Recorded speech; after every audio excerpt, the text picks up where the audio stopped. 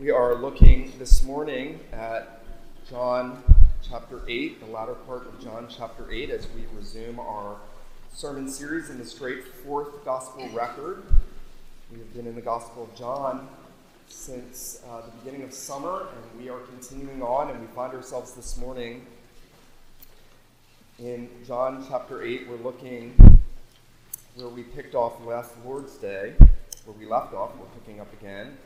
We are looking at verses 31 all the way down to the end of the chapter, to verse 59. John 8, 31 to 59. And as usual, I know that you're going to find it helpful to have your own copy of Scripture open and to be reading along with me. Remember, Jesus is at the Feast of Tabernacles. He has declared himself to be the one who can give living waters to the thirsty. He has also declared himself to be the light of the world. Those are big claims, as we've seen.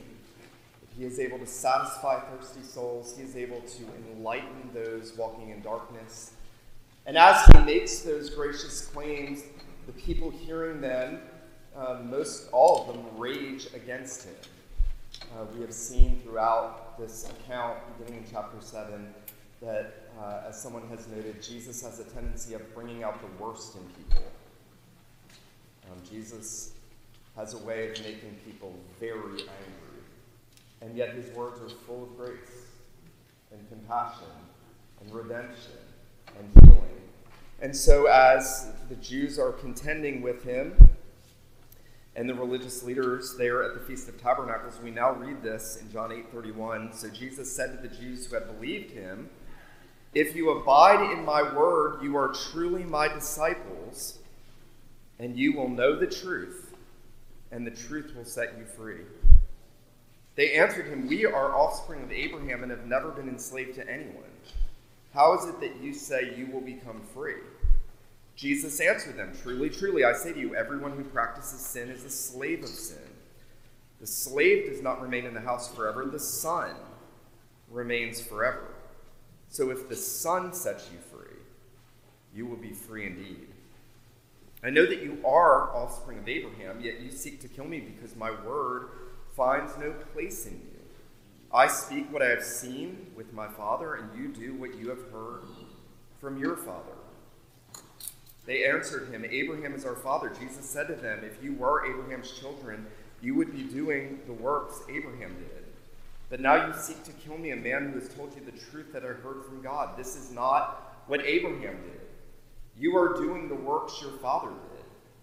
They said to him, "We were not born of sexual immorality. We have only one Father, even God." Jesus said to them, "If God were your Father, you would love me, for I came from God, and I am here. I came not of my own accord, but he sent me. Why do you not understand what I say? It is because you cannot bear to hear my word." Notice that Jesus knows why they won't understand. Because you cannot bear to hear my word. You are of your father the devil. Your will is to do your father's desires. He was a murderer from the beginning, and he does not stand in the truth, because there is no truth in him. When he lies, he speaks out of his own character, for he is a liar and the father of lies. But because I tell the truth, you do not believe me. Which of you convicts me of sin? If I tell the truth, why do you not believe me? Whoever is of God hears the words of God. The reason why you do not hear them is that you are not of God. The Jews answered him, "Are we not right in saying that you're a Samaritan and have a demon?" Jesus answered, "I do not have a demon, but I honor my Father, and you dishonor me. Yet I do not seek my own glory. There is one who seeks it. He is the judge. Truly, truly, I say to you, if anyone keeps my word, he will never see death." The Jews said to him, "Now we know that you have a demon. Abraham died, as did the prophets, and yet you say, 'If anyone keeps my word, he will never taste death.' Are you greater than our father Abraham, who died, and the prophets died? Who do you make yourself out to be?" Jesus answered, "If I glorify myself, my glory is nothing. It is my Father who glorifies me, of whom you say he is our God. But you have not known him. I know him. If I were to say that I do not know him, I would be a liar like you. But I do know him, and I keep his word. Your father Abraham rejoiced that he would see my day, he saw it and was glad. The Jews said to him, you are not yet 50 years old, and have you seen Abraham? Jesus said to them, truly, truly, I say to you, before Abraham was, I am. So they picked up stones to throw at him. But Jesus hid himself and went out of the temple. The grass withers, the flower fades, but the word of God endures forever. Well, I am sure if you have been a Christian for any length of time, you have a favorite hymn or favorite hymns, and within those hymns, you have particular verses that you love. Maybe because when you were newly converted, they spoke to you in a powerful way. There were hymns I couldn't get through without tearing up over what Christ had done for me, and over what had happened in my life. And one of those hymns was And Can It Be, that great hymn by Charles Wesley, arguably one of the greatest hymn writers in the English-speaking world. You've heard me mention Wesley to you in the past in this series, and you'll remember that Wesley was part of a club called the Holy Club, and he was exceedingly religiously zealous. He memorized scripture, he fasted, he prayed. He was part of a club called the Holy Club, and he was totally unconverted. And then God in his grace converted Wesley. And I believe that Charles Wesley, when he wrote that great hymn, And Can It Be, included that verse about the experience of being converted. And he said, long I lay imprisoned. That great verse about being imprisoned to sin in nature's night. And then he said, thine eye diffused. He said, the dungeon filled with light. My chains fell off. My heart was free. I rose, went forth, and followed thee. And I think that's one of the most powerful statements of what happens to a believer. Charles Wesley was not wild. He was not out there wildly living in open, wild rebellion. He was religious. He was devout. And yet he realized that he was in bondage. He realized that his soul was in bondage to sin. And then when Christ had mercy on him, he set him free. The chains fell off. My heart was free. He realized the freedom that Christ came to bring. Now, I tell you that, again, about Wesley and not him in particular, because now as Jesus is continuing this discourse, notice that he makes another one of those great statements. He has said, whoever is thirsty, let him come to me and drink. He has said, I am the light of the world. And now he's going to make another claim. And notice what he says. He says, if you abide in my word, you are truly my disciples. You will know the truth, and the truth will make you free. So great a statement. You'll see that verse misused in movies and television shows. People know, they know the grandeur of that statement. You will know the truth, and the truth will set you free.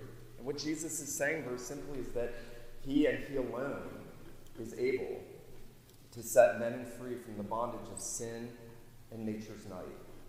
He and he alone can set men and women free from the condemnation of the law of God, from their bondage to sin, from the guilt of their sin, from the power of sin, that he can set them free to rise and go forth and follow him.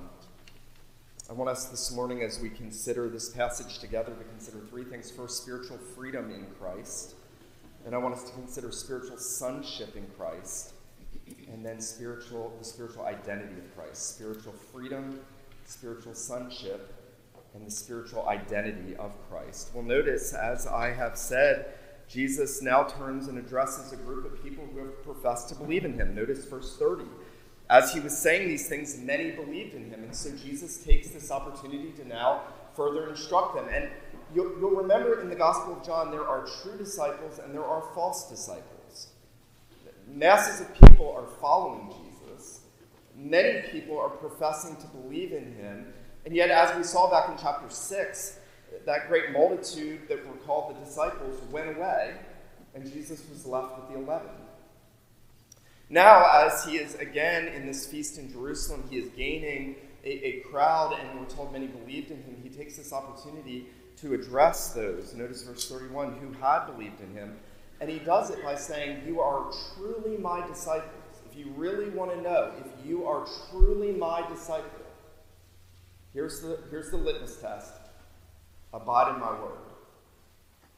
And you will know the truth, and the truth will make you free. Now, there are many things in this one verse. I want us to just consider a couple. First of all, Jesus is distinguishing between true spiritual disciples and hypocrites. And the distinguishing mark is that true disciples abide, they remain in his word. They read it often, they meditate on it. They want it to flood their minds and hearts. They counsel themselves from it. They speak it to others.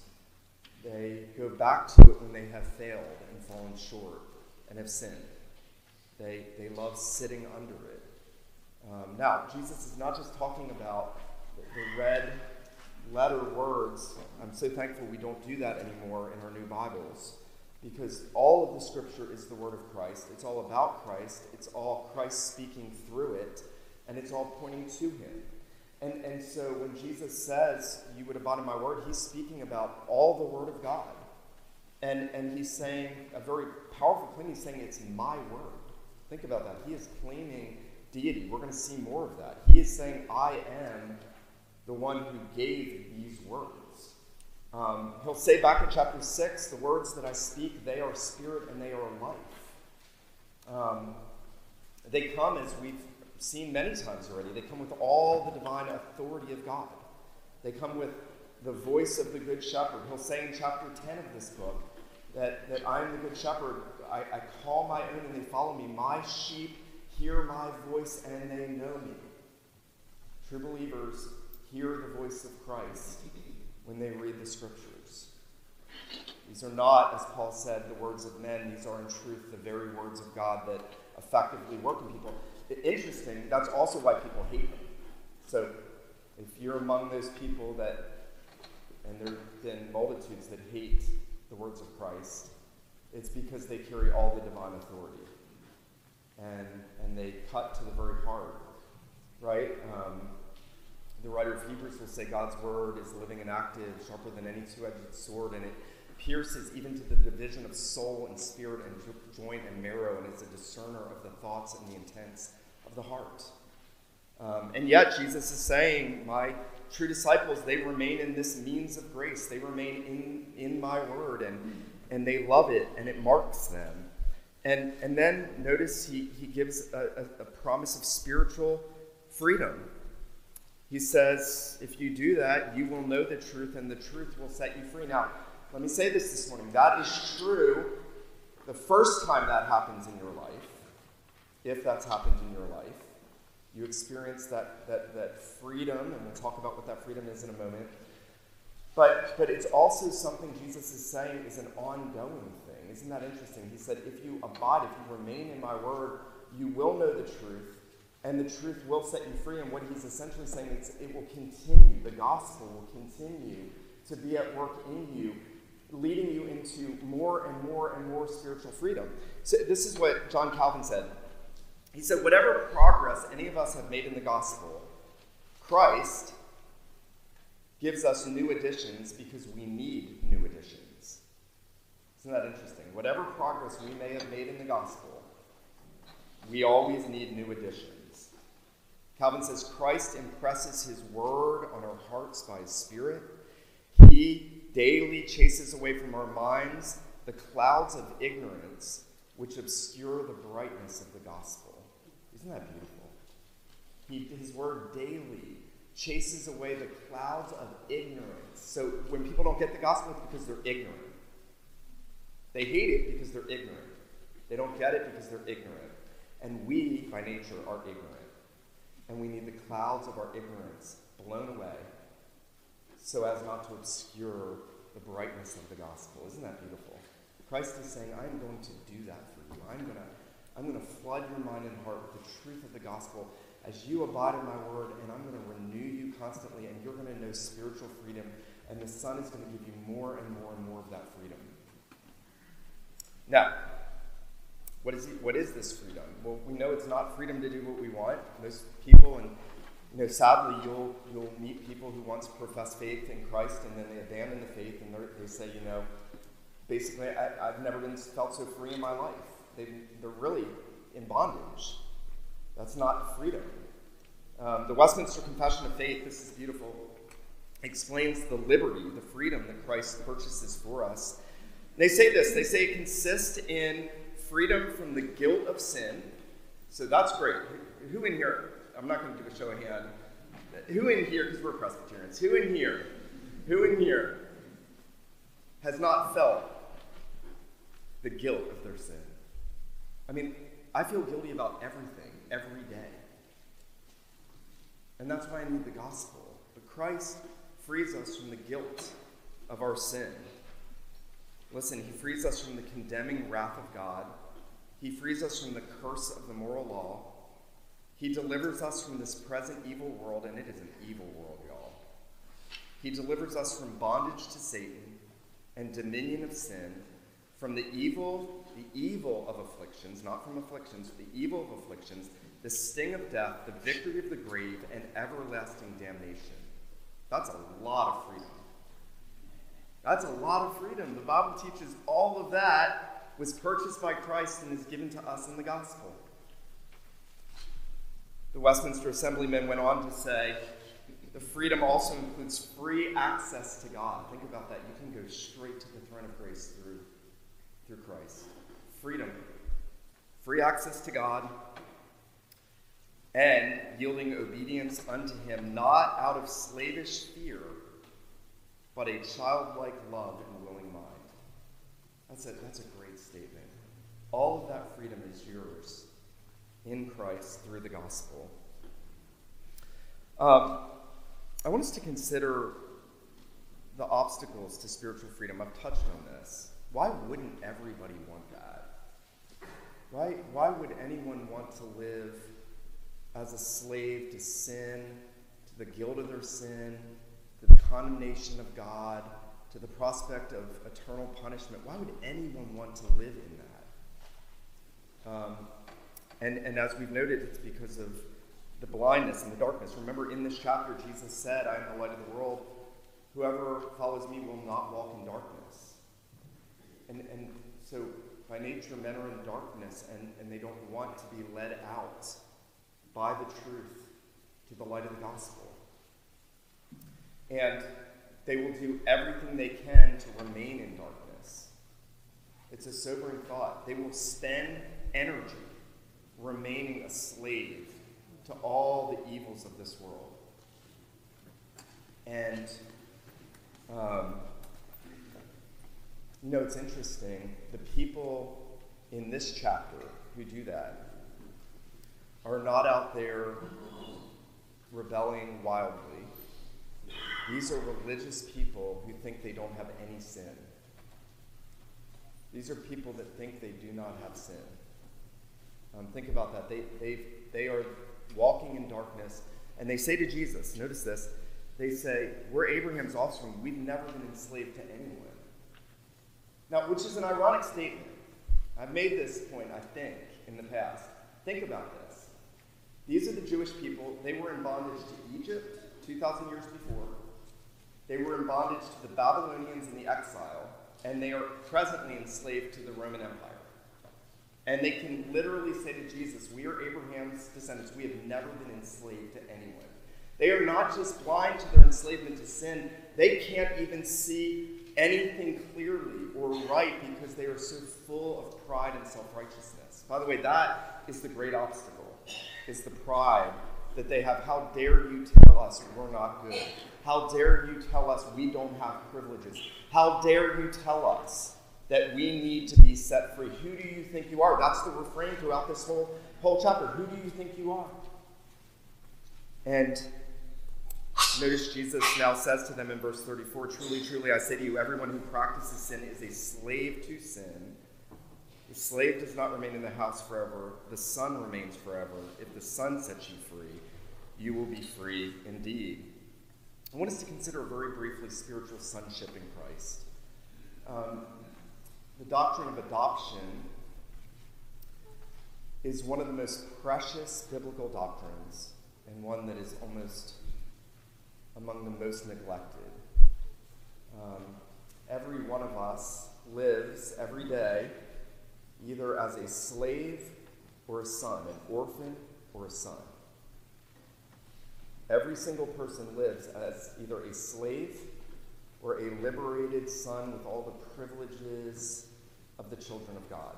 And remember, at the beginning of this book, John made that great declaration in chapter 1, verse 12. He said that after saying his own people didn't believe in him, he came into the world didn't receive him. He says, but as many as received him by faith, he gave the right to become children of God.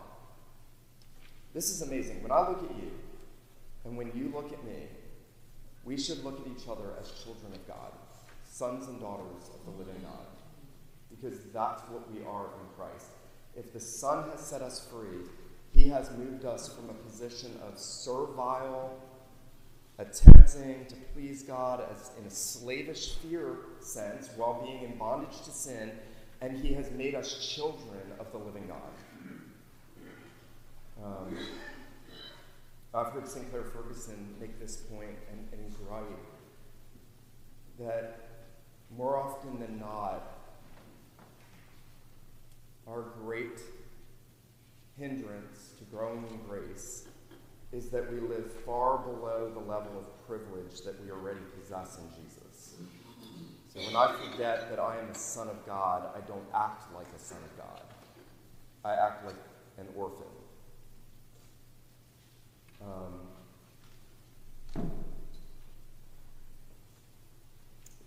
If we remember what we are in Christ, then we'll live in accord with what he has already made us to be. And so if the Son has set you free, you have received the spiritual adoption. But notice, no sooner has Jesus said that they ramp up their contention with him. They tell him, Abraham's our father. He tells them, well, if Abraham is your father, you would do what Abraham did. What did Abraham do? He believed. He trusted. He walked by faith. He obeyed. He was willing even to offer up Isaac by faith in the promise of redemption. He was looking to the Redeemer. He was hoping in Christ. How do we know that? This is, by the way, one of the greatest statements in the Bible.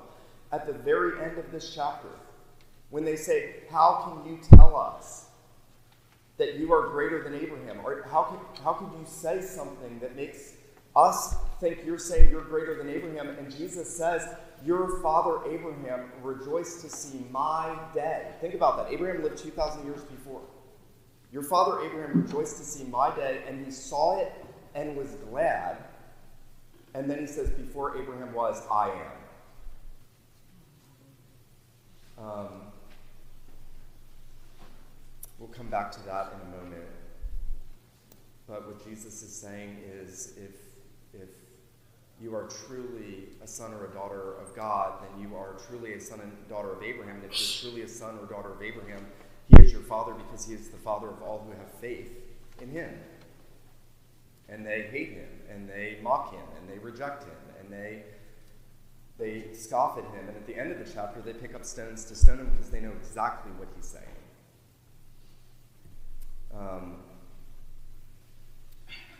I want you to think about this just briefly. The Lord Jesus is so full of grace that when they basically say his mother had him out of wedlock through fornication, because when they say to him, we're not born of fornication, they're trying to heap scorn on him. When they say to him, you have a demon, on numerous occasions, and when they say to him the hateful things that they say to him in this chapter, the Lord Jesus remains very calm. Isn't that interesting? He shows, I believe, who he is by his response to their animus and hostility. He remains very calm with them.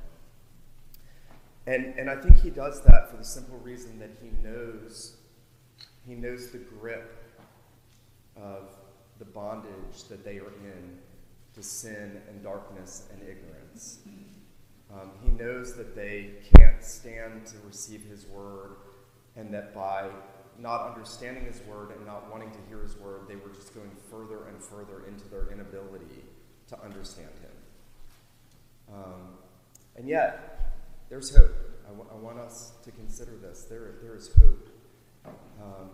The Lord Jesus deals very long suffering toward those who are in that kind of darkness. Isn't that good news? I think of my own years of rebellion and how long he bore with me through all the darkness that I lived in. Think about that for yourself, whether you were morally and religiously self-righteous or whether you were wild, it's all darkness.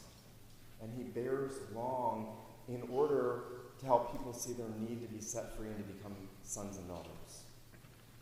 There's something wonderful about that. Well, finally, I want us to consider what we've touched on, and that is the spiritual identity of Christ. And you know this, that there are 7 I am statements in John's Gospel. Jesus says in chapter 6, I am the bread that came down from heaven. In chapter 7, I am the light of the world. In chapter 10, I am the door. In chapter 10, I am the good shepherd. In chapter 11, I am the resurrection and the life. In chapter 14, I am the way, the truth, and the life. And in chapter 15, I am the true vine. He makes all those claims. But this is the most beautiful thing. Jesus summarizes all of those statements now. He distills them down.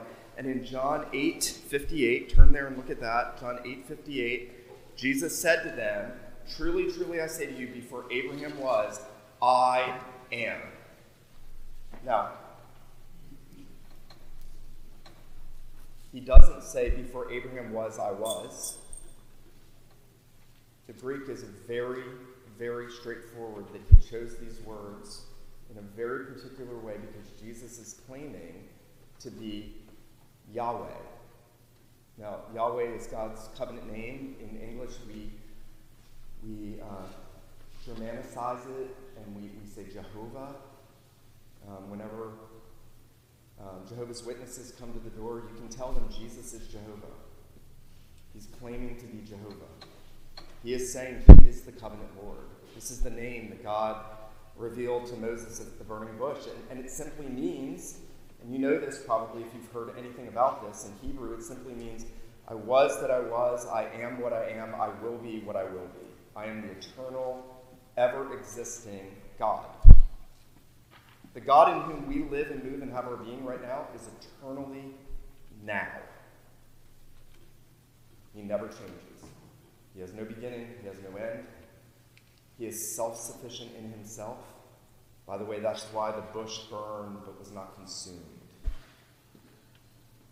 He is the ever-living, consuming fire. And Jesus has the audacity to say, I am. And he can do that because he is that God. Now, here's what's interesting. There are many people today who deny that Jesus ever claimed deity. But what I want you to notice verse 59. The last verse of this chapter shows that the Jews knew exactly what Jesus was saying. Notice this. They picked up stones to throw at him. That was the punishment for blasphemy. They knew that he was claiming to be Yahweh. They understood exactly what he was saying. And instead of saying, how could God come into this world? How could the God that makes my heart beat? How could the God against whom I have sinned so many times, how could he come into this world? And he's telling me that he's come to bring redemption, and he's come to set captives free, and he's come to give light and life, and he's come to give water to thirsty souls. Instead of saying, how could that be? Instead of singing with Charles Wesley, and can it be that thou, my God, would die for me? Instead of that, they want to stone him. Think of that. They know what he's saying. But their hatred for him is such that they want to rid themselves of him. You know, this is a hard chapter. I came to this sermon and I thought, this is not going to be comforting. There is lots of comfort in this chapter. But this is a hard chapter because it really is setting out for us the consequences of rejected truth. And this morning we have to grapple with the fact, have I heard the voice of Jesus in Scripture? And if I have, what has my response been to it? Am I desiring to abide in it so that I show myself to be a true disciple? Am I desiring to follow him and to know more of the freedom that the truth gives? Or am I rejecting it and thinking I'm fine without Christ? That's the great dichotomy. That's the great dilemma presented before us. Only you can answer that question. But you've got to answer that question. And if you've never come to Christ,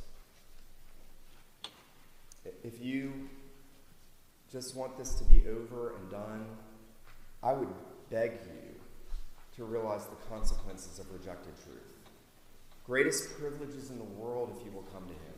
Forgiveness of sins, freedom from the curse of the law, freedom from the fear of death. Enormous privileges. But if you reject him, Jesus says you will die in your sins. And you have everything to fear. I'm going to say that as forcefully as I can. If you reject Jesus, you have everything to fear. Because you are rejecting the great I am. And it is a fearful thing to fall into the hands of the living God.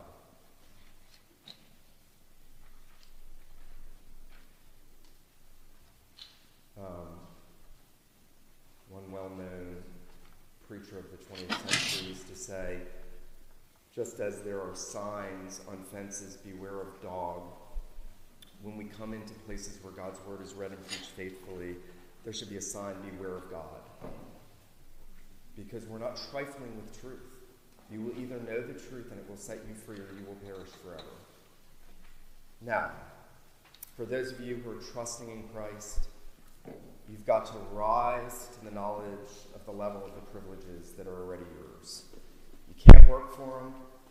You can't read your Bible enough to get them. That's not how it works. We abide in the Word because we're trusting in the Savior, and we love him, and we want to know more of him. We can't merit those privileges. He has already done all that for you. If you're in the Son, you are a son and daughter. And that means you've got to remind yourself, I am a child of God, and therefore I want to walk and live as becomes a child of God. I desperately need to remember that in my own life. And I am certain that you need to remember that in yours. Let him who has ears to hear, let him hear what the Spirit says to the church. Let me pray for us. Father in heaven, we do thank you for these words. We thank you that they are spirit and life. We thank you, Lord Jesus, that you are speaking in them and through them. We thank you that before Abraham was, you are the great I am. You are the eternal God, that in you all things consist, that you carry along this world by the word of your power.